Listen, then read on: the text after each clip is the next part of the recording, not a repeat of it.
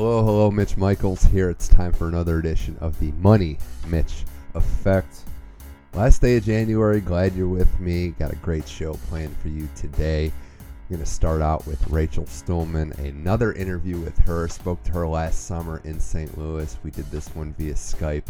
Rachel is a brilliant tennis mind, a tennis professional. We're going to talk about a lot of different things on a detailed interview, break down the 2018 Australian Open. Caroline Wozniacki and Roger Federer are champs. We talk about the good and bad storylines of that tournament, what's next with Serena Williams, and then we get to know her a little bit more as well. It's great to talk to Rachel. She obviously knows her stuff. It's a great interview you're not going to want to miss on the Money Mitch Effect. And then after that, Eric Roberts comes back on the show to talk about the NHL. Just had their All-Star game this past weekend, All-Star weekend in Tampa Bay. We break down the storylines there. What's going on? Are the Vegas Golden Knights going to be beaten? Who's going to make a push in the Eastern Conference? And how will the dominoes fall? And we also pay our respects to Jaromir Jagr, a hockey legend and OG. It's Rachel Stillman first, then Eric Roberts on the Money Mitch Effect. Let's start the show.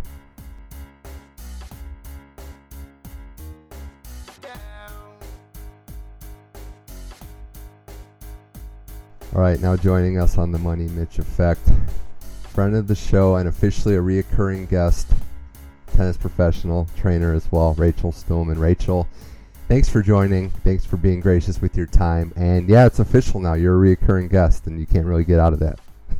I know. No, I'm happy to be back on the show. Had a good time last time, and I'm excited to talk some tennis with you again. So. Yeah, the two things I know about you are that you always rep St. Louis and that you love tennis. And that's pretty much the important points, right? Yeah, that's kind of it. That's kind of all you need to know. So, okay. All right. Well, since our last chat in the summer of last year, a lot's happened. You've been, doing some big things that we're going to get into, including writing some blogs. You got to go to the U.S. Open, which I still, haven't been stationed in California and I'm extremely jealous of. But you've been paying close attention to the tennis season and what's happened. So I'll start with just going up into this Australian Open. Have you been surprised with what's been happening in the tennis world with the men's game being still dominated by Federer and Nadal, and the women's game seeing so many different faces reach their first championship, their first level of sustained success? Yeah, and you know what I think is interesting is that this Australian Open was kind of the first tournament in a while that's been actually a lot more unpredictable on the men's side than the females' side.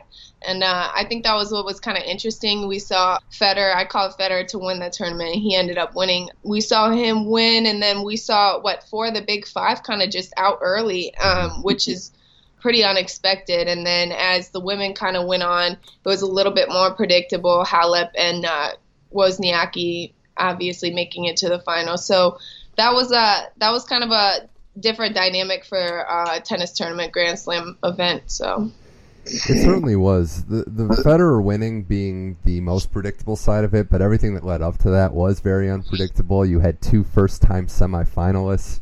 And before we dive into that, I want to get your take on something specifically as a former player, someone who played it at a high level. Is there anything like this sport in particular where you start, basically you have a short off season, but right out of the gate, you're playing for high stakes in unbelievably hot temperature? Like, you not only have to be ready to compete for a Grand Slam, but to battle the elements. I was trying to think about it. I just can't think of anything like it in sports today. Yeah. I actually can't say that, there's one that just kind of right out of the gate as far as a sport where you would be as thrown into something that's very, very extreme, especially with the U.S. or the Australian Open. What I think they do a good job of is they have a couple, warm-up tournaments in Australia like Brisbane and get the players kind of accumulated to the weather and the heat. But no, it's extreme, and it's actually dangerous conditions that these athletes, you saw Halep after her match with Lauren Davis, she had to go to the hospital and get a IV, and you saw Gail Monfils struggling on court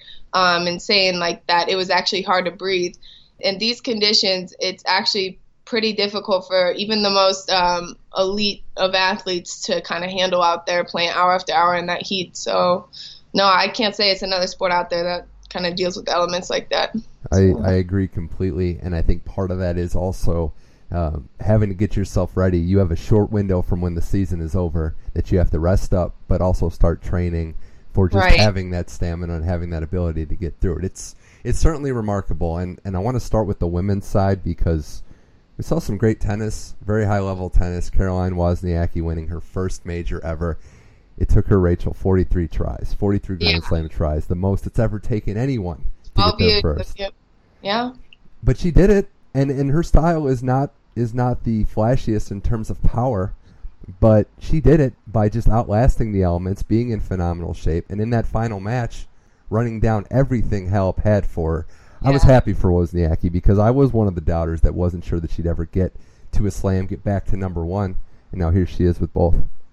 Yeah, no, I agree with you, and it just shows persistence. Like when I saw that I didn't realize she had been on tour for that long, like playing 12 years of Grand Slams, 43 Grand Slam events, and never won one, but she's had a number one ranking for a while. It reminded me a little bit of Wawrinka and how he never kind of like gave up. Like he had been there so many times, like in the finals and all that, how he has this tattoo saying like ever tried, ever failed, like you can't give up or whatever. And that's kind of like Wozniacki. She never gave up. She stuck to it and trusted the process, and 12 years later, now here she is with a Grand Slam, and I think it's the first of probably quite a few coming up. She has experience now. She knows what it's like to actually win a Grand Slam. She's kind of over that like bridesmaid position where like she's in second place, and so now I think we'll be seeing a lot more like Grand Slam finals and wins for her moving forward. So yeah, I wonder, is that the David Lee effect? Is that what? It's that St. Louis David Lee effect, I tell you. No, that's super exciting. So. Well, one thing that I want to give her all the credit in the world, not come off as condescending when I say this. She did have some good breaks in the sense that the draw did open up for her. It takes that, we see, and as a tennis player, styles make fights, and she didn't run into that bulldozer that could just hit her off the court as has happened in the past.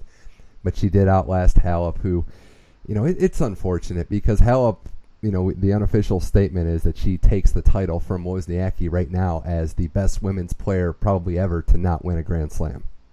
Right. So I hope she does it, but we've seen her not get through and not put away matches, and it almost happened against Davis and then Kerber the round before. Yeah. But I'm starting to wonder, because the game's there, Rachel, I'm just starting to wonder if it's the mental thing with Simona Halep. Hey. And she's one thing about her is that she's just a super, super feisty player. Like she had a few match points down earlier on in the tournament.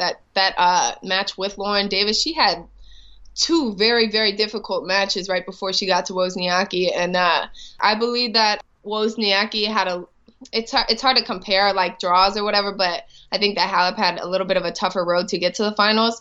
She played, I believe it was like 3 hours more of tennis leading up to the finals match than Wozniacki did. So she was, I can see it like maybe a little bit more fatigued.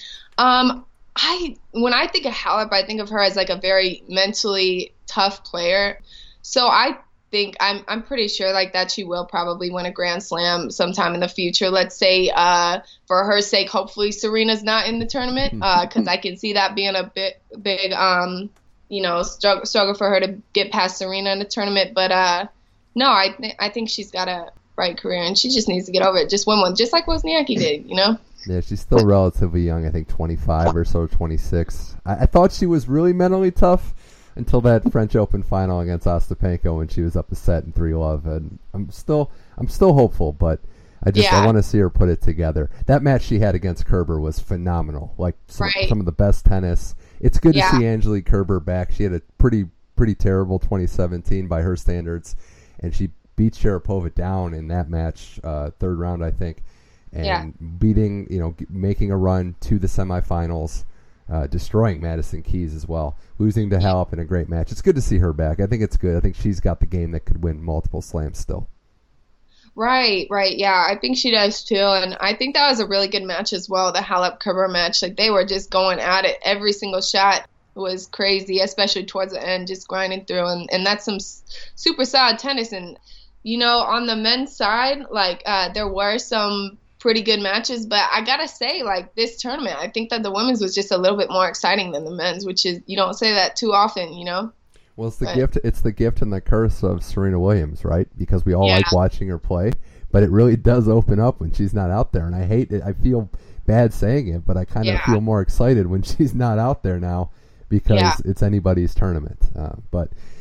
But there were some negative sides. Still chatting with Rachel Stillman on the Money Mitch effect of the women's side of the tournament. Some negatives, and number one being, I hate to say it, and I'm sure you hate to hear it, but American women's tennis did not have a good showing at this tournament. With all due respect to Lauren Davis putting on a show in that match against Halep, it was a lot of one-and-dones. Sloane Stephens out early, Coco out early, Keys making a run but having a terrible ending, Venus out early. Was there any rhyme or reason? I mean, we just came off of a semifinal in the U.S. Open, a Grand Slam, where all four were Americans. So why, if any reason, was there a drop-off here for American women's tennis? I couldn't tell you, and you're right. Like, it was 3 of the 4 semifinalists of the U.S. Open lost first round at the Australian Open. And, one thing that I did like seeing was Sloane, like, the reporters and everyone was kind of pressing her, like, well, what happened? Like, you won first in the U.S. Open. Why'd you lose first round at the Australian? And she was just like, you know what, calm down. Like, it's okay. Like, I'll get it back. It happens. And she was just real calm about it. And she could have been real thrown off about it. But I think do you think, Rachel, sorry to cut you off, but do you think that was also her? I remember that soundbite, and it was good to see her, be fine with it. But do you think that was also maybe a little bit of her convincing herself like everything's going to be okay? Because I'm a big Sloane Stephens fan, but she still hasn't won a match since that U.S. Open final. Oh yeah. You know what? I'm not sure. Maybe it could have. Maybe it could have been her just kind of reassuring her fans, like, listen, I'm still around. I'm still doing fine. But I bought it. I liked what she had to say. Okay. That's what matters. And she's a great talented player. I believe that she'll be able to come back from it. So. Coco was weirder for me because she was a semifinalist a year ago and was right there with Venus into the third set. And I'm a fan of her game because the power and the feistiness is something I think you need to win at a very high level. But it was bizarre. She was complaining about not having the bananas on the court. She was getting into it. She's somebody that I think if she gets thrown off of her game, it's just a nightmare. And we've unfortunately seen it time and time again. And that's level of like maturity as far as being on court. And you see that in a couple other players, like even on the men's side. I got to give it props to Kyrgios because usually you kind of see him act like that. But he actually seemed like he really had matured as a player this tournament. And what I kind of liked is that his maturity is catching up to his talent level. So I think that he's doing really well in that sense. I'm going off topic here, but I always think about kind of like his dynamic with a coach, how he doesn't have a coach right now. And what he's kind of thinking there, like, is he going to get a coach at some point? Who wants to come forward to coach him? Like, I think that any kind of pro that would want to coach him would want to do it when he's like 25 or 26. He has those years under his belt and things like that. But yeah, that was super off topic. But, just going with the fact of like players getting kind of thrown off. And you saw Halep kind of slip up a little bit. Like, it's hot out there. It's super hot conditions. These players are kind of going through it and fighting, and the courts, they're fast, hard courts, a little bit slower, I think, than the U.S. Open, so the points are a little bit longer. I remember reading something about that, so the points are a little bit longer. It's just long matches, and at some point, like tempers and a little bit like impatient, things like that, you know what I mean? Yeah, and this is a tennis podcast. You're not going off topic. Okay. So you don't have anything to worry about there. No, but for every American that didn't break through on the women's side, we saw some younger players break through that weren't American. Your girl Naomi Osaka having a nice run. She ran into Halep, who played a great match. There were some good players, and I do want to see that top tier breakthrough because Pliskova and Svitolina were two girls I had my eye on, and Svitolina still has not won a quarterfinal match. She's reached there, I think, 3 or 4 times, has not won. Pliskova has the best serve in all of women's tennis. I mean, Serena may be up there, but she's got the aces record, and she can't get past that quarterfinal round, or semifinal round in this case. It's frustrating. Yeah, no, that's pretty interesting. I think you're right about that, just kind of like that higher tier and who could possibly come and fill that consistently. You have a couple of players in the that make the quarterfinals consistently, Grand Slam after Grand Slam, but when can they push through and win the next one or two matches and get to that, final couple rounds? Well, as bad as Sloane Stephens' losing streak is, before we go to the men's game, I want to share the stat about a losing streak that's even more ridiculous, and that's Kiki Mladenovic. Rachel, she hasn't won a match since July 31st of 2017, and she's still in the top 13. No kidding. Yeah, it kind of shows you, though, right, what the ranking system, it's hard for all those points to move off. She wins a couple clay court tournaments and makes a run to the quarterfinals of the French, and does not win a match. It's ridiculous, but that is wild. That's a wild stat. It is. Hey, I'm full with them. You know that. I know. That's one I did not know. So we're gonna go to the men's side of the Australian Open, the 2018 Australian Open, with Rachel Stuhlman, tennis professional, here on the Money Mitch Effect. Roger Federer, we got to start there because he's now won 20 Grand Slams, defeating Marin Cilic in 5 interesting sets to do that. 20 Grand Slams, Rachel, is it's 5 years. I mean, that's insane. I know there have been women, Serena Williams, Martina Navratilova, and or Steffi Graf, and Margaret Court that have reached that club. But for Federer to do it after a lot of people have left him for dead 5-6 years ago is just truly incredible. It's another accomplishment in the greatest male tennis resume of all time. I know, and you know what? Like, I think that kind of has to do with, like, this day and age. You see athletes and how they're improving and with age, and I think that's due to a lot of things such as technology. You've got knee surgeries that used to take 9 months to recover from, take 9 weeks. You see like LeBron James, he's not going to play 82 games in a season, and it's kind of how they're strategically structuring their schedules. I think, remember Roger last year, how he opted out of the French Open to, train for Wimbledon. I think that's also a good strategy. And but it's just like, he's healthy and he's fit. I mean, think about it. We've got a 40-year-old that's about to go for the Super Bowl on Sunday. Like, these athletes, they're prepared and they're healthy and ready to kind of, go at the highest level still.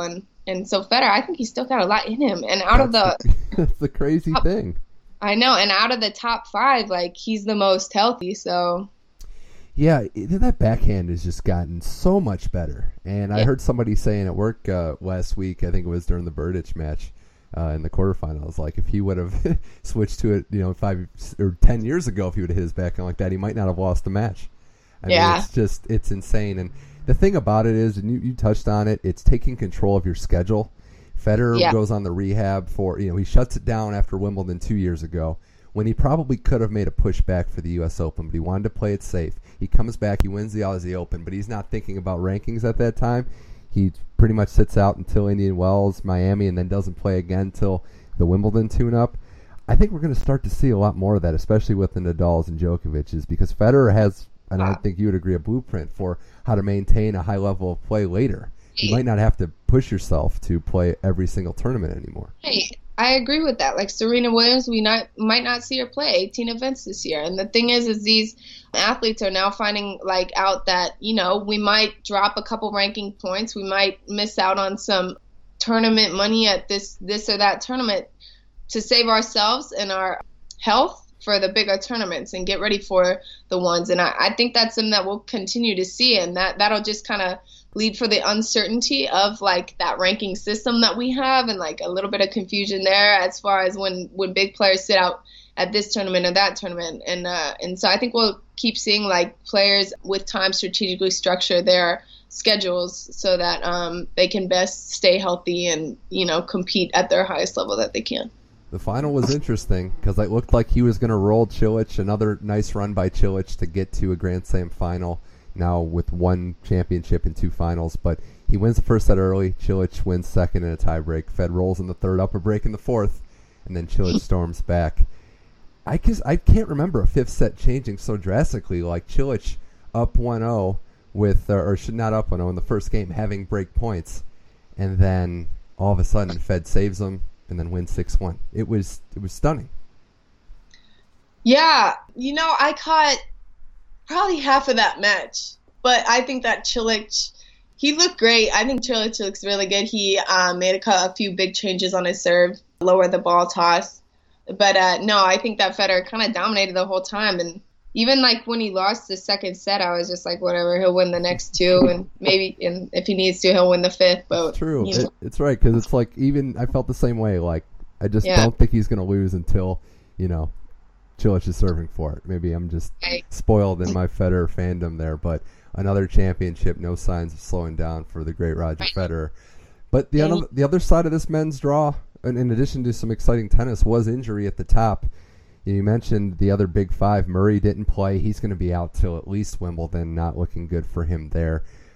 Stan, very beat up, loses early in the tournament. Djokovic loses to Chung in a great match, but he was showing signs of injury. And then Nadal, who in the quarterfinals against Cilic just got struck by the injury bug like nothing we've ever seen before. It was, in a way, kind of sad. You're happy for the young guys, Rachel, right? But you don't want to see the old guard go out like that.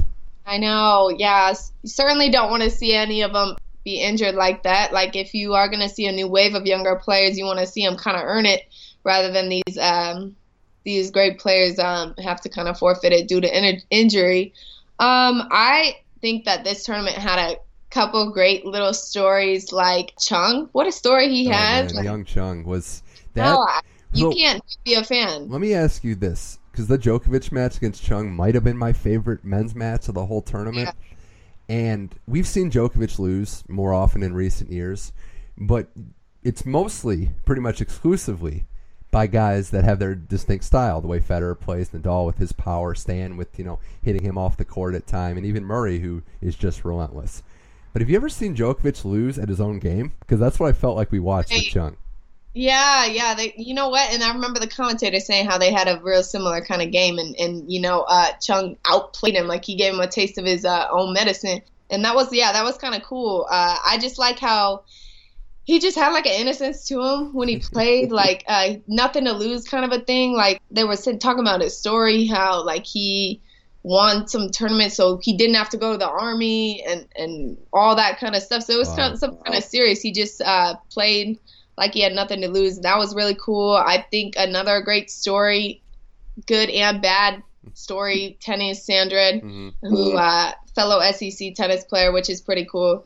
But he had a great tournament, a great breakthrough, and it was good to kind of finally see him have his breakthrough tournament. And then obviously he got in a little bit of trouble at the end of the tournament or whatever, which is a whole different topic of discussion. But no, I mean, it was a good tournament for just a few people you don't really hear talk about, even Kyle Edmund.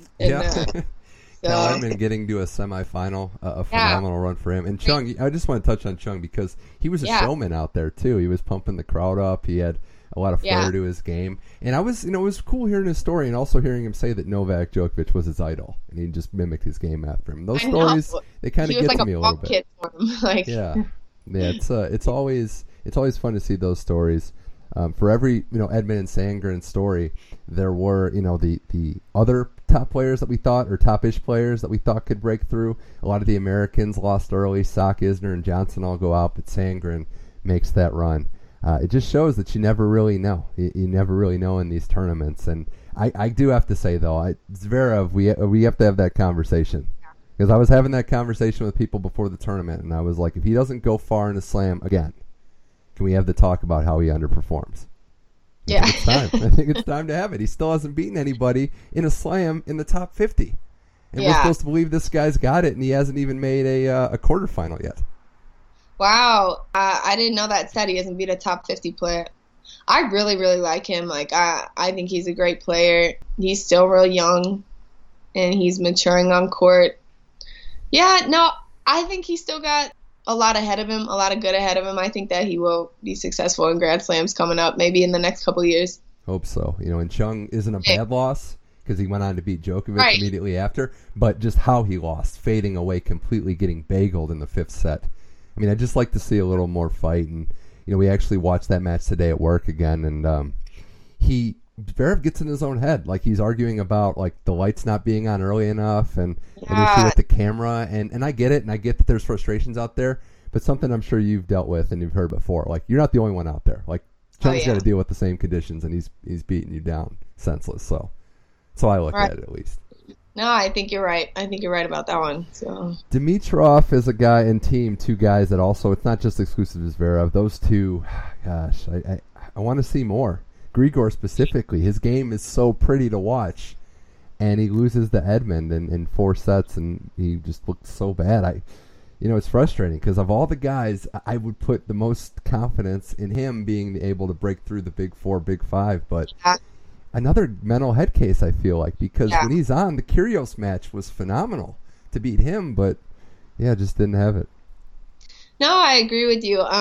He's kind of one of those players as well that makes it real far in the tournament quarterfinals consistently and just doesn't kind of break through the next, matches of the tournament. I think you're right when it comes to who's going to be like consistently the top 5 players. I think he talent-wise could do it, but maybe it is a mental thing. Who knows? He's older though. He's been on tour for a little while now. Like I think he should by now. He definitely should. Rachel Stoneman, Money Mitch effect, still going strong here. Hopefully, you're not too winded. Got a couple more things to talk about. That's all right. Tennys Sandgren got me thinking, and I thought you'd be the best person to ask about this. He's a college tennis player, like yourself, former SEC tennis player, Tennessee Volunteers. He makes the quarterfinals of this major, but still, there hasn't been a male player from a male college tennis player to win a major since John McEnroe did. And in the women's side, it's even longer than that. So my question to you is, are we going to see a breakthrough at all? Can a women's or male college tennis player win a major? No, you know what's real cool is that at the U.S. Open last summer, Kevin Anderson, finals, University of Illinois, I believe it was some stat like 14 guys in the men's draw had played college tennis. Yeah. Like it was something outrageous. And that was something that is definitely unusual as far as, college tennis players competing at Grand Slam events. I don't really know what the stats are on the women's side as much. I know there are a few on tour, Irina Falconi, Georgia Tech, and a few other women who had played that are in the Grand Slams. But no, I think that now like players are choosing to go to college. I remember we talked about this a little last time too. Players are kind of choosing to go to college because it's a free kind of way for them to, get their equipment, get their coaching, get their experience playing other real high-level tennis before they make that next move. Tennis is a very expensive sport when you're trying to make it on tour. So I think that this is a way for the good players that they're starting to kind of go with the trend and play college tennis and then make it to those Grand Slam events. So, yeah, I remember last at the U.S. Open. So yeah, I don't know if the women are necessarily buying in as much for whatever reason. I don't have any data to back it up, but it does seem like there's more of a male presence in that path. It's also, as we mentioned before, you're playing longer into your 30s now on average than in the past. Yeah. So the professional window is expanding in that regard. I was curious by that because Anderson was, one match away. He had Nadal and he couldn't beat him, but I want to see it. I want to see somebody break through. And I think that'd be exciting for college tennis fans and former players like yourself and everybody to just say we finally broke the curse. Yeah, I do too. I think that, and what a great thing that would be for kind of like the NCAA and all college athletics that tennis players can perform on the highest level and actually win some. So yeah, I think that'd be really cool, and I think it will happen. Like we had Kevin last time. John Isner is always up there, and we've got these kind of standout players like Sandrin and Kudla, and just these guys that are starting to compete at a higher level after college tennis. You get your degree, you can kind of do whatever you want. Like there's no rush to get on tour now, especially as we see like Federer, who's 36, Serena, who's 35. Like it's no rush. You get out of college, you've got 10 years to, and you can win a Grand Slam or two if you want. Yeah, and I forgot to mention, I want to get his name in there as well. But McDonald, the guy that pushed Dimitrov late in the second round. Oh yeah, he's a college tennis player as well. So where did he play? I think it was on the West Coast. I want to say it was like Stanford, but yeah, he was. He's a California guy, so I'm pretty confident when I say Stanford. I could be wrong though. But yeah, I mean, there's a presence for sure. Well, Rachel, we have to talk about Serena. It's gotten to be that time, and I know you're a big fan, one of your tennis heroes growing up. Yeah. But now we got to think about what the final, and I'm assuming final, because we're getting into the latter stages of her career, but the final leg of her tennis professional journey is going to be. She was a late scratch from the Australian Open, but there was a lot of rumblings. I know I had heard some stuff before the Vogue magazine came out where she detailed that she had some post-pregnancy issues. She's going to play in the Fed Cup. She says she's going to play in both March major events, Miami and Indian Wells. But what do you think, honestly, as somebody that obviously likes Serena Williams but also knows the grind of what it takes to be elite at that level? Yeah. What should we expect from Serena coming back? Is she going to be playing a lot of tournaments? Or are we going to see her have success early? What's your take on that? You know what I think is really cool is that I remember when she said she pulled out of the Australian, she said she wasn't like 100% ready to play. Like she very well could have played the Australian. She may have won it. She may not have, but she said she just wasn't ready like 100%. She said she wasn't going to compete until she knew that she was, ready to compete at that high level. And I thought that was real respectable, that she didn't want to risk coming in second or anything when she knew she actually should win and could win the entire tournament. I think that she's a competitor. I think that she still has a lot of fight left in her. She's not just one that would just say something like, oh, I am going to, play Fed Cup and then she's not going to play Fed Cup. I believe that she will, unless she hasn't gotten to where she wants to be yet, then maybe not. But I really think she's got a good, at least 3 to 5 years left ahead of her. She's still the very best ever, and hopefully she'll be back, sooner than later. Yeah, and the Fed Cup's interesting because I don't gauge too much about it one way or the other than the fact that I think she just wanted to play with her sister. I think having both of them together, knowing that, I don't know about Venus's future. She's going to be 39 this year, I think.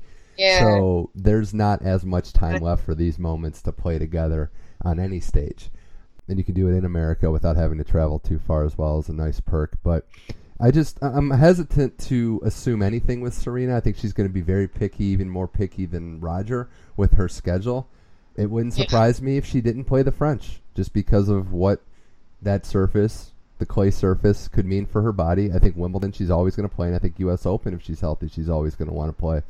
But, I think she's obviously, if she's in a tournament and she's healthy, she's got a chance to win any single tournament, major or small event that there is. But if there's one thing we both know about Serena, it's that she has a way of kind of playing herself back into shape. So I think she'll be, I don't expect the best results at these March tournaments, let's put it that way, because I think she's going to just try to get the rust to clear off for bigger goals, which is obviously Grand Slams, because she's got 23. She's one away from Margaret Court, and the only thing she hasn't done yet, other than pass Margaret Court, is win a Grand Slam as a mother. So when she knocks those off, I think that'll be it. She has literally nothing left to prove. Yeah, I agree with you. Yeah, so maybe that'll take a little bit of weight off her shoulders. She's done everything that she needs to do. She's broken all the records. The only records left to break is her own. So yeah, I think you're right about that. But I think there's still a lot of tennis left for her to play. And I do want to see, just with Federer too, and Nadal, I want to see the younger generation say, no, this is our time. I want to see that competitiveness. As great as Serena is, I would love nothing more than for her to be challenged in her return back. Yeah, I agree with you. Someone step up and, kind of take it, but it's no one as good as her quite yet, so... Before we get to the tail end of this interview, I do want to. McDonald went to UCLA. I was wrong. I knew it was in the Pac-12. I was circling. Just said that on my live. They say UCLA. I was circling the Pac-12 drain. I should feel a little better being out here in Los Angeles too. But I did want to. Before we get to that, I did want to get your take on Nadal, because I know he's another one of your favorites, and he got back to number one in the world. He's still there temporarily, but the injury at the Australian Open and not knowing what, with his injury past and his age now at 31, going to be 32 this year, is Nadal, does he have another run left in him, like anything we've seen? I obviously think he's going to have a chance at the French every year, but it takes a lot to get back to number one and maintain that level. I just worried when I saw that, that could be the final breakdown, so to speak. I think that if he has another run kind of left in him, it'll be French Open. Obviously, I think he'll dominate a couple more of those. But, he has a new injury, this psoas kind of injury, which is different for him. He always has the knees and what wrist or shoulder or whatever it is. And this is kind of a new one, which had me a little bit worried that, he kind of is falling apart a little bit. I think that anyone on tour can come back from an injury or two. It's him. He's got the fight and the drive, and he always, he loves it. He wants to play all the time. He wants to win every tournament. So it's not a matter of, well, does he even want to play again after all this? It's a matter of, can he get healthy enough to actually compete at this high level and win a few more big tournaments? And I say this next statement as the most sincerest compliment.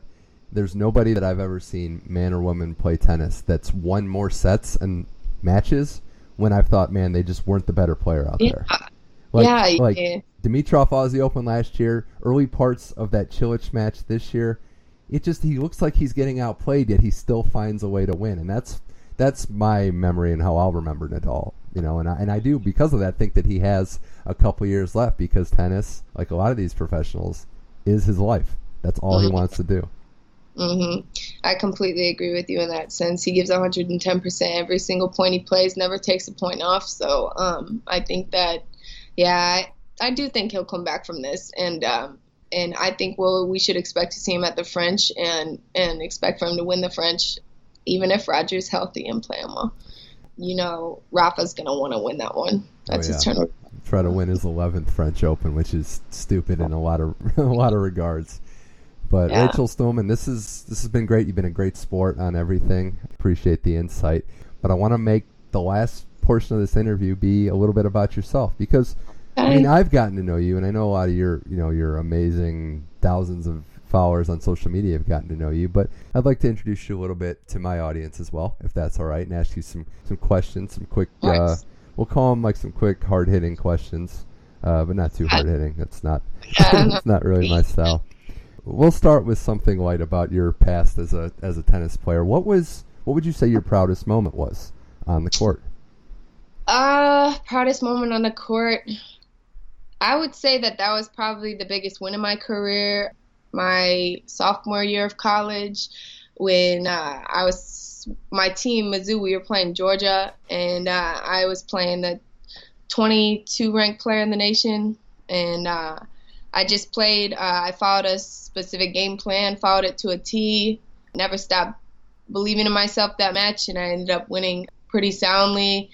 And that was kind of like a moment in my career where I was just like, you know what? Like, all this hard work, all the sweat and hours I put in on the court paid off. I remember getting emotional after the match, because that was just a moment in my life when everything had come together and it just worked or whatever. So that was probably one of the most proud moments in my career.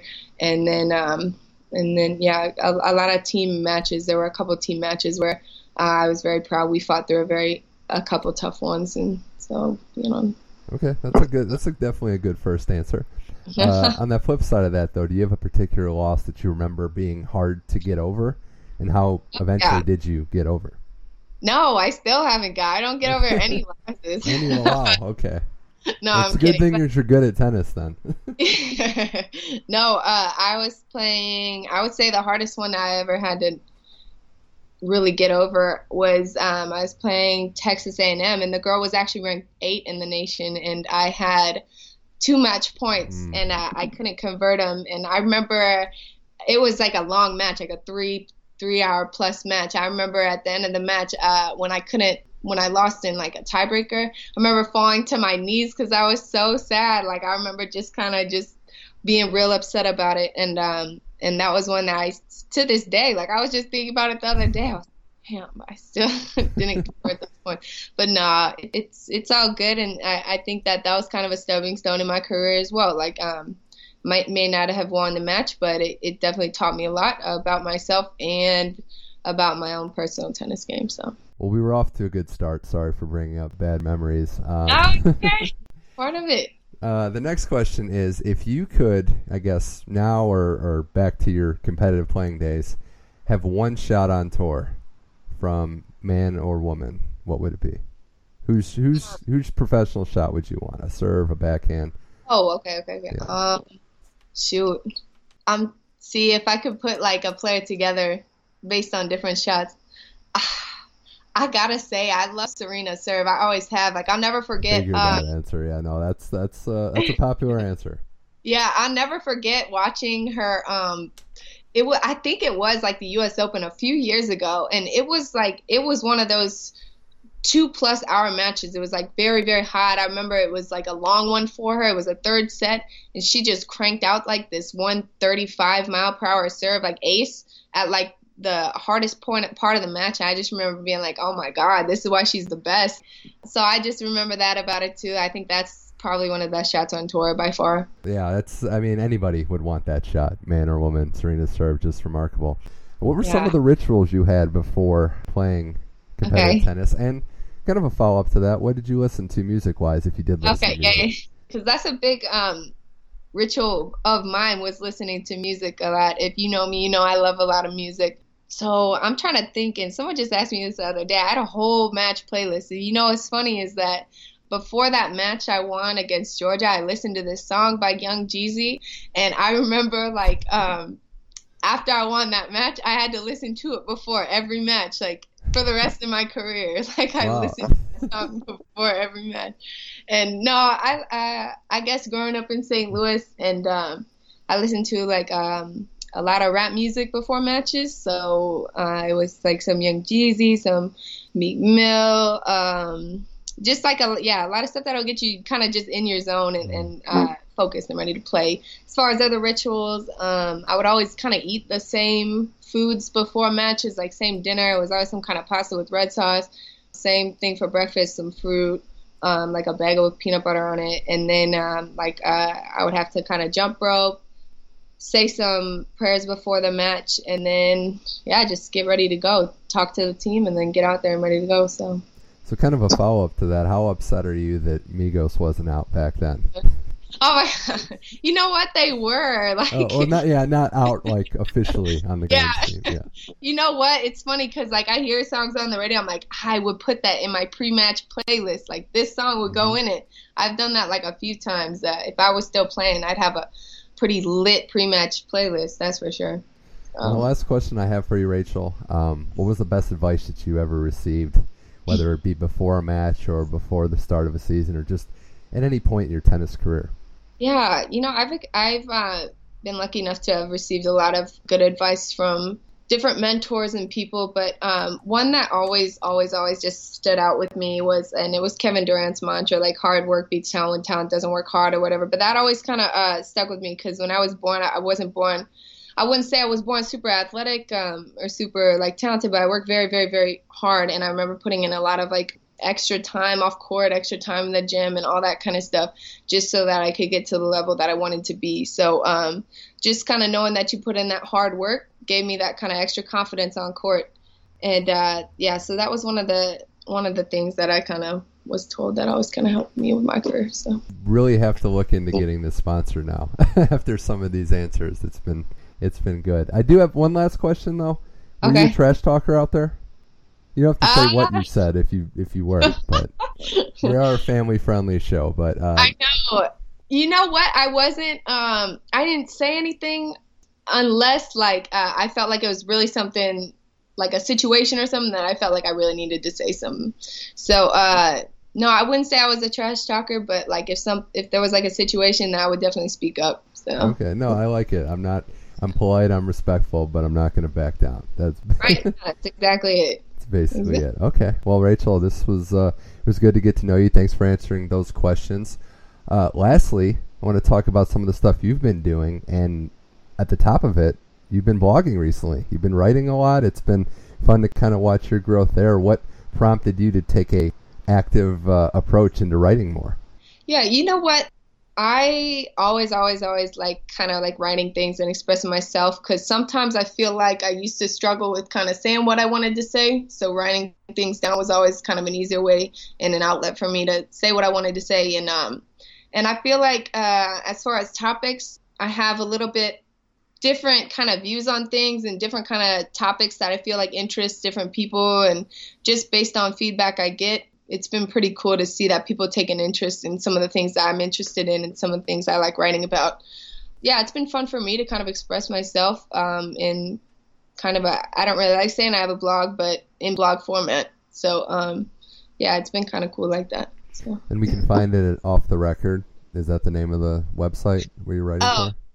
Oh yeah. So I have my own website. It's rachelstulman.com, and my videographer Oscar, he also has this website, offtherecordusa.com, and my articles are published on that as well. So that's been pretty cool. You guys have been pumping out some great content. Really try not to work Oscar too hard. I know. He's so great. He's such a trooper. He's great at what he does, and yeah, he's actually grown a lot as well, and improved a lot as well. And he's just a great partner. I'm very thankful for him. And what other things can we expect from you and are going on for you in this upcoming year? Yeah, it's a lot of cool things coming up. Some things undisclosed at the moment, but all I can say is just kind of stay tuned and rock with me, and I'll kind of crank them out soon enough. You'll see what I'm kind of up to. So I like it. Just the subtle tease. You don't want to right. reveal it all in one push. I see. And you're also plotting to come back on. That's very savvy of you, not revealing everything right now. Right. Rachel Stulman, this was a pleasure. Always. So I guess I'm wondering, is the trip going to be in the cards for Indian Wells? Is that something that's going to be arranged? I really want to. It's kind of in the mix. I've always wanted to go to it, and like every year I'm like, I'm going to go this year. And it never happens, but it's the greatest. It's been voted like the best tournament, even over Grand Slams, and from what I hear, it's just amazing. Larry Ellison puts on a pretty fabulous tournament. So hopefully this year I will go. And are you going? Oh yeah, yeah. It's my one chance to really get to go and see a lot of tennis. This will be my third year going, and easiest sales pitch I can give you is the venue's amazing, the weather's great, and just the access to all the tennis is phenomenal. Right. You can walk court to court and see, especially early. Definitely want to go early in the tournament when you could see a top 10 player playing on court like 9. If you like doubles, if you women, and the practice courts are just, you're right there. I mean, last year there was standing room only for a Federer practice. Yeah. So. You know what? I've heard that more than once, so hopefully I can get over there. Yeah, you'll get to see a lot if you can come. But Rachel, this was a pleasure. Good luck again with everything. I don't know how much luck you actually need, but thanks again for coming on the Money Mitch Effect. Oh, of course. My pleasure. Thanks for having me.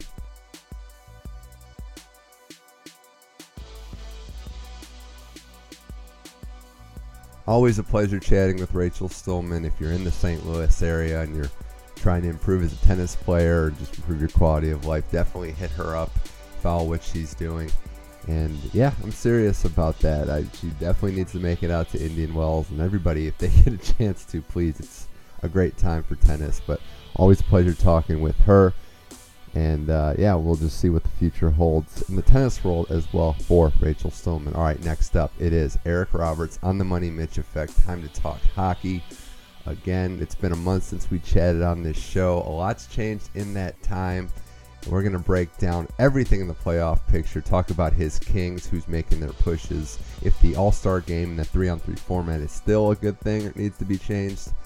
And we got to pay our respects to Jaromir Jagr, a legend who's probably done playing in the NHL, still going to be playing hockey, but we talk about what he meant to this league and this generation of fans. It's Eric Roberts from Fox Sports Radio on the Money Mitch Effect.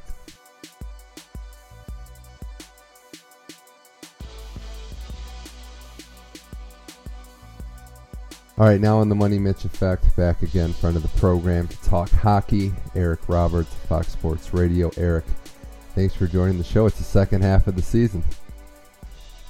Yeah, definitely, man. I'm pumped. It's this good time of year for sports. We're Super Bowl week.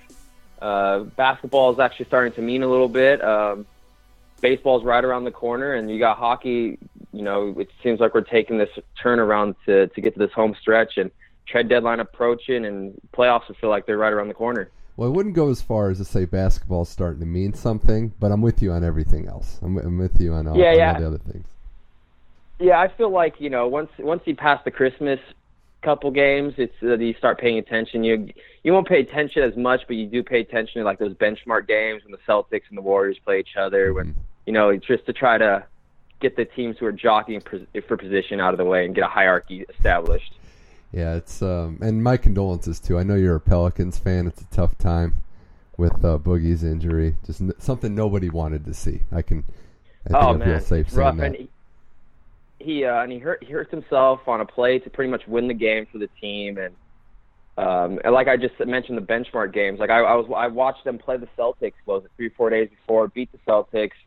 They go toe to toe with the Rockets, and you think, okay, this is a good team. Make some noise in the playoffs. And that happens. Days later, there's rumors about AD being moved in the summer. Man, it's just, what are we doing? It's awful. Yeah. Well, I'll switch to hockey just to keep the vibes more positive. We just completed the All-Star game in the NHL down in Tampa Bay. And Eric, it's interesting now. We have a couple years of the format of the 3-on-3 format. It's lost its new car smell, and I don't say that as a bad or a good thing. But I want to get your take on it. After a few years of it not being a new thing, what do you think of the All-Star Game format? Did you like the product on the ice? Are you ready for something different, maybe a tweak? What do you think of the All-Star Game? Yeah, I think with All-Star Game, especially with this one, with the NHL, I think there should be some minor tweaks to it. I think it definitely got to keep the 3-on-3, but there's got to be something to keep people interested. I mean, it's kind of like you said, the new car smell. I mean, you can kind of see the tides moving on people switching from being pro the 3-on-3 tournament to con. The first year it came out, this is amazing, and people are slowly getting tired of it. I mean, the difference between it being so exciting, I mean, it's still fun to watch, a lot of open ice, but it's different from during the year when, it's overtime, short period. When you got these long 10-minute half, 20-minute games, it's like, okay, there's a lot of just, looping around. So there should be little tweaks, whether that's like, maybe making it a half ice kind of game or, going the width of the ice. Something's got to go to get people reinterested and really kill the downtime. There's a lot of quiet air when it's just 3-on-3, a lot of really no noise in the background, a lot of just kind of quiet waiting for something to happen. Yeah, no, I agree with that, and I do want to give a shout out to the Pacific Division, which has been beastly, winning again now the second time that's happened in 3 years. I'm maybe one of the suggestions is I'd like to see the draft come back. I thought that was a good gimmick, and I think it would also get rid of the issue of maybe there's too many talented players in certain divisions over other divisions. You could just take the best players and turn it into a draft again. Yeah, definitely, and that would bring up some interesting scenarios. Does somebody draft a goalie first, or does somebody go all forwards and you could kind of throw the defense by the wayside and try to go run and gun, or does somebody go all defense and play lockdown? Yeah, that would definitely be interesting. It'd be interesting to see how they kind of work the who plays who kind of thing, but definitely they need to inject some kind of, a tweak in to get people reinterested. Yeah, well, we'll see what happens. I'm a fan of hockey at a high level. If anybody won the All-Star weekend other than obviously the Pacific Division, Brock Boeser. I mean, that kid, he had quite a payday, didn't he? Oh yeah, I saw the rundown of all the extra incentives that he won for winning the accuracy, for being invited, being on the winning team. He won a car. It's just he had quite the payday going. He's probably going to go home and probably catch a couple bills on the next road trip from the veterans on his team. Yeah, just a kid at only 20 years old. It's remarkable to see. Well, Eric, I'm going to switch to the regular season talk. Eric Roberts on the Money Mitch Effect. And, most teams are anywhere between 47 and 51 games played. So we're starting to get that home stretch feel. We still got a lot of hockey left, but the regular season games are dwindling. And one of my favorite trends in hockey, I'm going to look at the Eastern Conference right now, is that you have basically an entire division head and shoulders above another entire division. The Metropolitan Division has the 2 wildcard teams and the next 3 teams in line after that. So I think it's safe to say, Eric, that the easiest prediction is the Atlantic is pretty much done. We could pretty much lock Tampa, Boston, and Toronto right into the playoffs. Yeah, definitely. I mean, they're, like you said, the head and shoulders above. They've got the inside tracks. In order for Toronto to fall off, it's going to have to be a major collapse. I mean, Detroit's sitting at 2 games under 500. It's going to have to take a major collapse from Toronto, and Detroit's going to have to find their legs real quick for this to flip around on it. But yeah, the Atlantic looks very set. And whether or not Boston and Toronto makes it close enough towards the end of the season to give Tampa a run for the number 1 seed in the division and maybe even in the conference. I don't know if that's going to happen either. So the Bruins are, in these 3 teams, Tampa Bay has been the best team in hockey with the Vegas Golden Knights for most of this year. The Bruins in Toronto are also very, very good, as good as any other team in the Metropolitan Division, but there's a huge drop-off of double-digit points for the next teams. The Bruins are down right now as we record this to the Ducks 2-0, and I say that because they have an 18-game point streak. Eric, they've been the hottest team in hockey by a significant margin, 8-0-2 in their last 10. How have they been able to flip it? Because we had our doubts, both of us, about this team before the season started. Would they be able to reload? But this is a team that's playing well in all 3 facets of the game. How do you think they've done it and flipped the switch? I don't know. It's funny. It's kind of much like they're getting play from the players that they need to get the start from. I mean, they're riding Brad Marchand. He's killing it right now. 21 goals, 29 assists, 50 points, and he's really kind of found his game. And for him, he's the scrappy kind of guy. And I think a lot of the team's momentum and mojo, runs through him. If he's clicking, he's feisty. He gets them moving. He gets the energy pumping, and a lot of, I think, their success derives around how well Brad Marchand is playing. Even if it's not points wise, he's the energy for that team, and I think it rides on his shoulders. Okay, I'm glad you mentioned Marchand because it does ride on his shoulders, positively and negatively. I think the suspension, the elbow that was just unnecessary, that got, I think it was against New Jersey, that got him suspended. It's a little bit of the bad Marchand that we kind of thought he was past this. I could see that being a problem when they get to meaningful hockey in the playoffs. I don't know if it's going to be a huge problem, but this is still a guy with a track record for kind of losing his cool in big moments. Yeah, and like you said, he's a scrappy player. He rides the line on what's legal and what's not legal, and it's going to come down to if he can teeter that line and not cost his team with man games lost, because he has a record. He's been suspended games this year, so anything where he lets the elbow fly, it's not tucked into his body, or even anything questionable, the NHL could use him to make an example of him. And at this time of year, the Bruins can't afford to have their stud watching from the press box. No, they certainly can't. And again, though, the Bruins, Tuukka Rask, they have the fewest goals allowed all season. It's just been a remarkable season from a guy that's still perennially overlooked. Eric, as I look at now the Metropolitan Division, which we said was stacked, Washington has a 6-point lead over Columbus and Pittsburgh, and then it's New Jersey and Philadelphia nipping on their heels, a point away from that. The Rangers, Islanders, a point away from that, and then Carolina at 52 points, all within 5 points of second place in that division. How do you think this is going to shake out? I'm looking at each team, I guess, down from Pittsburgh. They all have their strengths, but they also certainly have their weaknesses. Yeah, it's definitely that's what it's going to come down to, is whether or not who's going to fault, because every team has their guys and their guys are clicking, and it's going to come down to the likes of a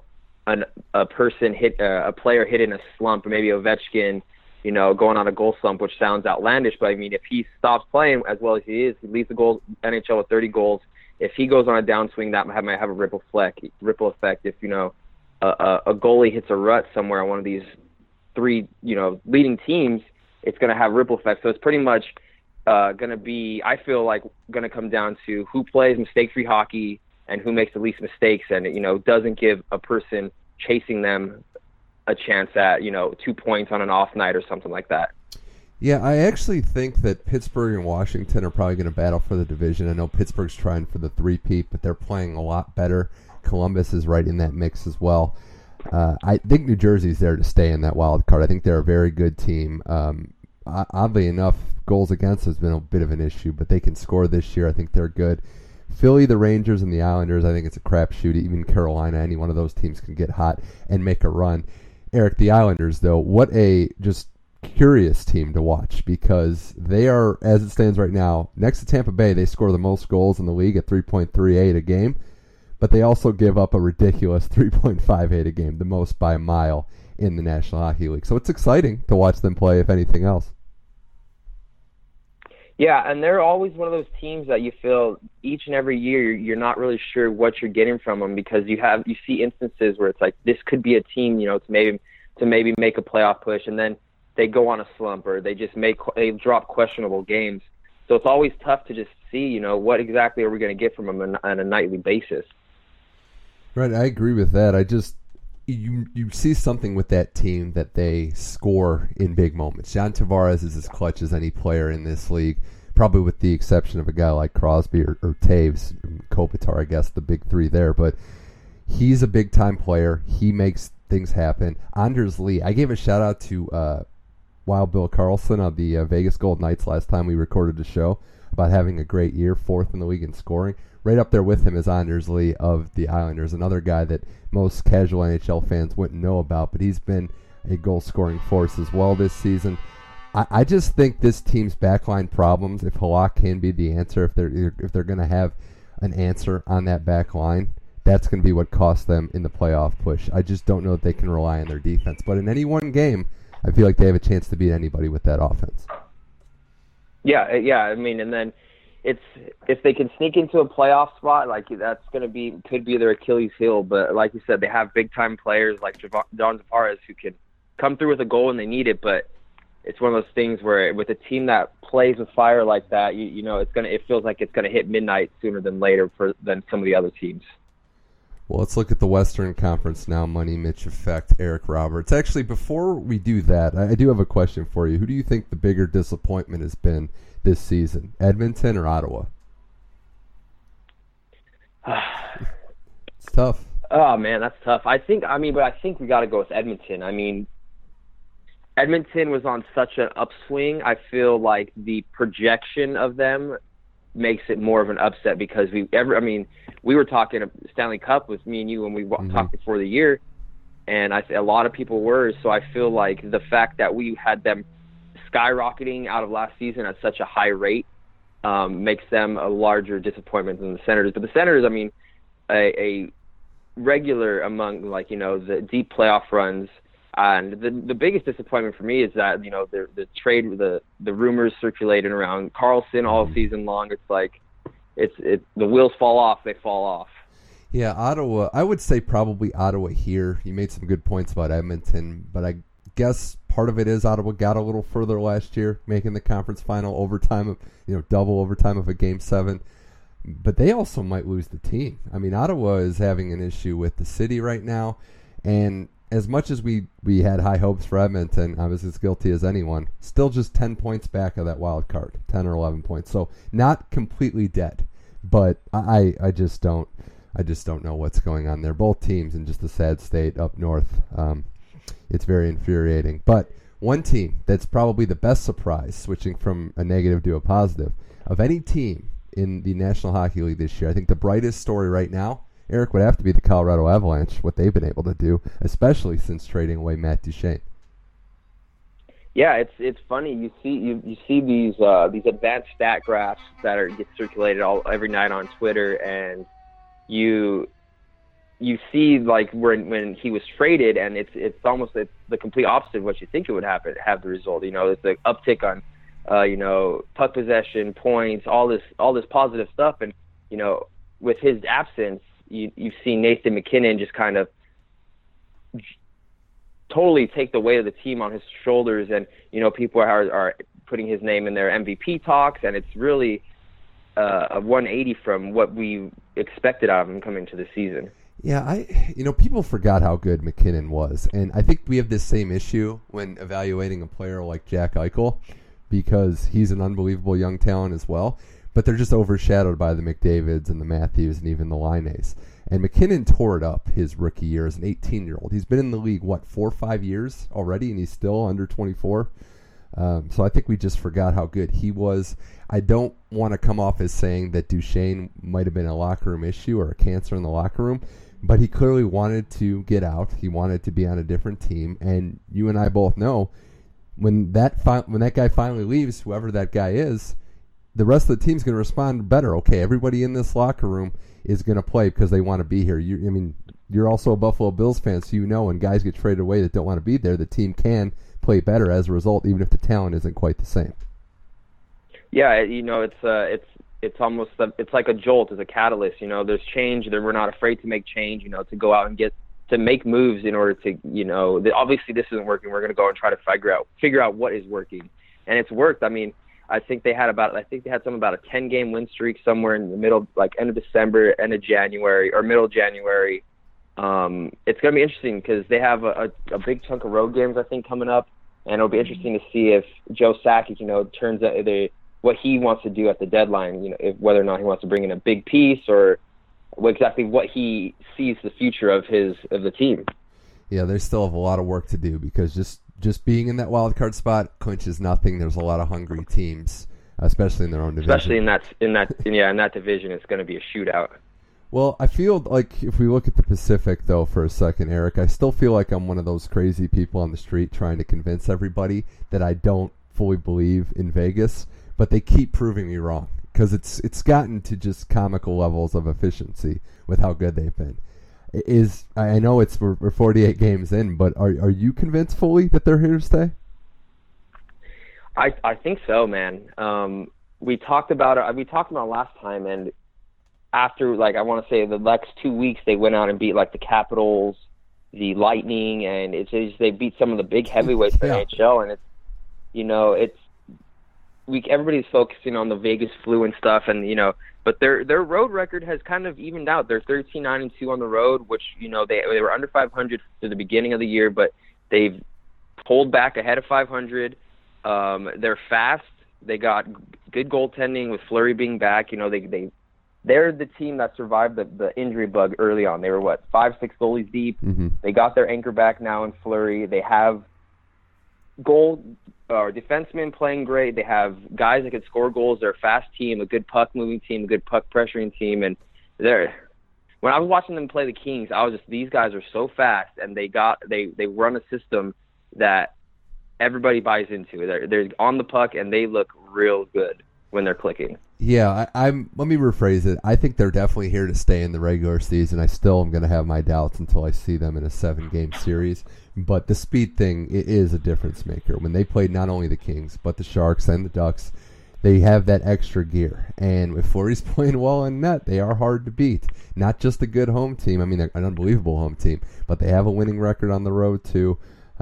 They've built themselves a cushion in that Pacific to where they don't have to win every game down the stretch. I think that's very valuable for a young team that hasn't been there.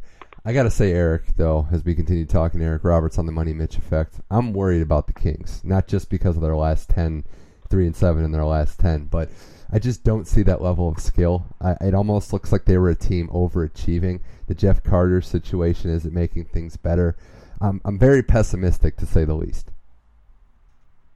Yeah, it's interesting because I feel like I'm right there with you because we see these familiar faces that have been on the team when you won two cups in 3 years. You were there in the Western Conference Final in between, but then there's the same faces that missed the playoffs 2 of 3 years, and you see it's like, well, we've been so good, we've won, we've been successful, but these guys are still here. Why aren't we doing the same thing? And obviously, yes, the Jeff Carter situation, losing him 6 games into the season, stunted their growth or their early momentum. But they actually won. They were doing pretty well when he was out, but they've just hit a wall here recently. I mean, they lost, I think, was it 6 in a row in December, January. Yeah. So it's just you want to say they're going to find it. They're going to come around the corner just because that core nucleus is there of what was so successful for a good amount of time.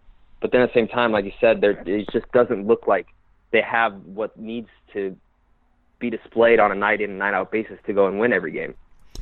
Yeah, I think part of it was players like a Dustin Brown who had an unbelievable resurgence to start the year, maybe playing above their overall level of skill. And maybe water does find its level, to steal a metaphor, eventually in an 82-game season.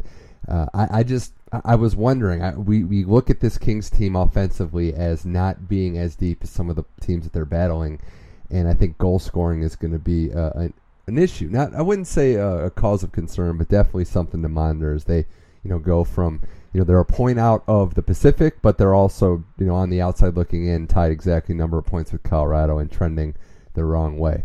that Central division that we alluded to earlier, going to be very competitive down the stretch because while I'm a firm believer in what Winnipeg can do, I got to say Nashville's coming, Eric. They are going to be pushing for top spot in that division.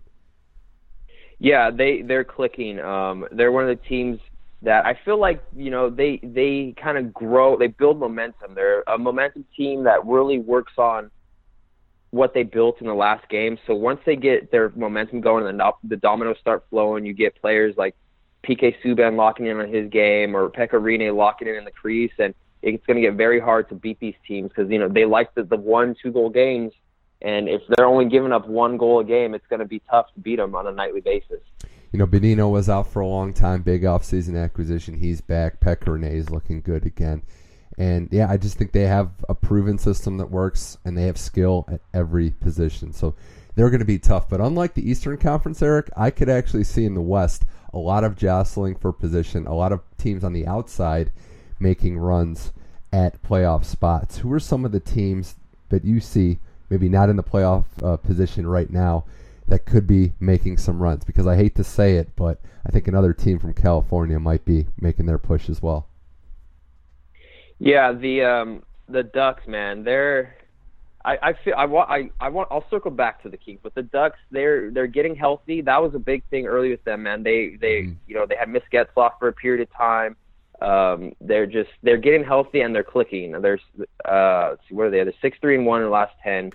That's the big thing with them. If they can stay healthy, Rickard Rakell is great, and I think they're finally kind of reworking their situation. I mean, like they're realizing, okay, we got these young guys. It's time to give them a bigger role. Getzlaf and Corey Perry have been shuffled around the lineup. I think the Ducks, they could be making a push here late in the season to kind of make up for their early season downfalls. Yeah, they really just weren't scoring enough goals early. They're still struggling in that mark, averaging only 2.76 a game, but it's on the uptick. They're getting healthy, and they still just have a lot of young youth. I mean, Rickard Rakell has had a breakout season, to say the least. I think they're a team to look at, and I also think Minnesota. I think we're not giving the Wild enough credit for going on a hot streak and building a deep roster as well. I think we're going to see the end of a little bit of an era here with Chicago. I know it's going to make a lot of other teams happy, but I know not to count them out. They're like Jason in those 13th movies, but I don't see it this year with that Blackhawks squad. Yeah, I was actually reading up on something about the if they were to not make the playoffs this year, they have the second longest running active streak outside of the Penguins, who have been in the playoffs every year since 2007. The Blackhawks have been in every year since 2008, and it'll be interesting because if they don't make the playoffs, if they're not in the position, it's like, what are they doing at the deadline? And then they're shot in the foot right now with Corey Crawford being out of lineup with an injury. It would definitely be weird to see those first playoff brackets come out and not be trying to figure out how Patrick Kane or Jonathan Toews will be factoring into the postseason madness. Yeah, the Crawford injury, it's terrible. It's a vertigo situation where it's unknown. It's kind of unclear. He could be back in a week or two. He could be out for the rest of the season. So they're a team that's dealt with a lot of issues, but they still got some great talent. So until they're out, I'm only 4 points back, but until they're officially eliminated, we're never going to be sure. Well, Eric Roberts, Money Mitch Effect. This was great. Before I let you go, though, I'd be remiss if I didn't bring up somebody in particular, because I think we also did see history this past week, the end of another era. Jaromir Jagr, no longer in the NHL. And this is a guy that I know both of us have been watching play hockey since we were pretty much alive. What does his legacy mean to your NHL fandom and just to the game of hockey itself? Man, I went down the Jaromir Jagr rabbit hole a little bit when, he did clear waivers, and I was talking to a couple friends at work that I don't follow hockey too much, and I just started off by telling them, I was like, June 16th, 1990. And they're like, what's that? I'm like, wow. Birthday? I'm like, no, that's the day Jagr was drafted into the NHL. A full year and a half before I was even born. Oh, man. And then I just, I rattled off, he's played against Gretzky. He's played with the likes of Mario Lemieux. And it's insane. He's gone to other leagues and beat up and won in every other league he's played in internationally, National Hockey League. And kids that are playing against him now weren't even born when he was in the game for 5 years already. And it's the end of an era. And when he was placed on waivers, I was at the point where it's like, you know what, King, just grab him, so I could just take him, please. Don't write him off just yet.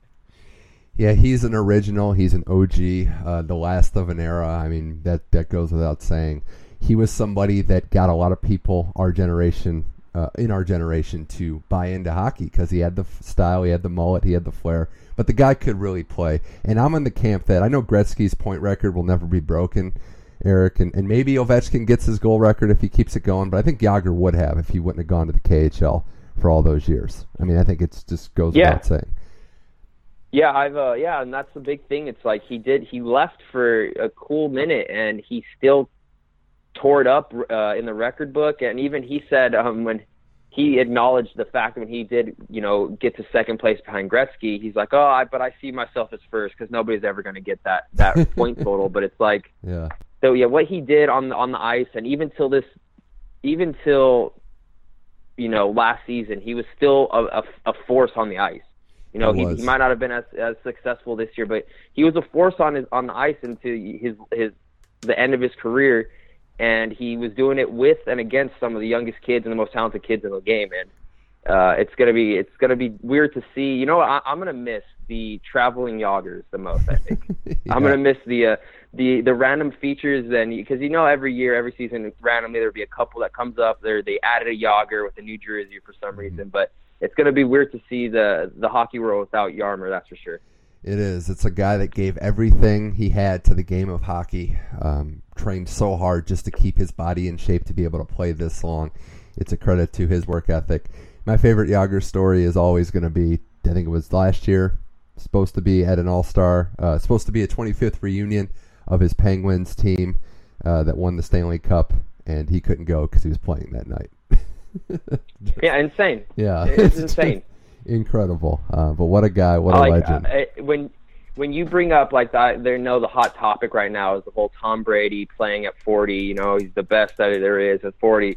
Jaromír Jágr playing hockey till this late of his career, like somebody needs to look into him. I know. Because sure, Tom Brady's the best. He's still the best at his position and everything, but he steps back and throws the ball. Jaromír Jágr's playing hockey for this long. This guy's an athletic freak. Yeah, Brady's not getting slashed on the wrist repeatedly for 60 minutes. That goes without saying. No, yeah. When you have 20-year-olds coming at you because they want to be the one to take out Jágr, it's a little different. That's for sure. All right, Eric Roberts, this was great. Thanks again for coming on. We'll have to reconvene in a month or so as we get closer to the trade deadline. But thanks for coming on the Money Mitch Effect. Always fun talking puck with you. Yeah, man, it'll be a blast. Next time we'll be talking playoffs, dude.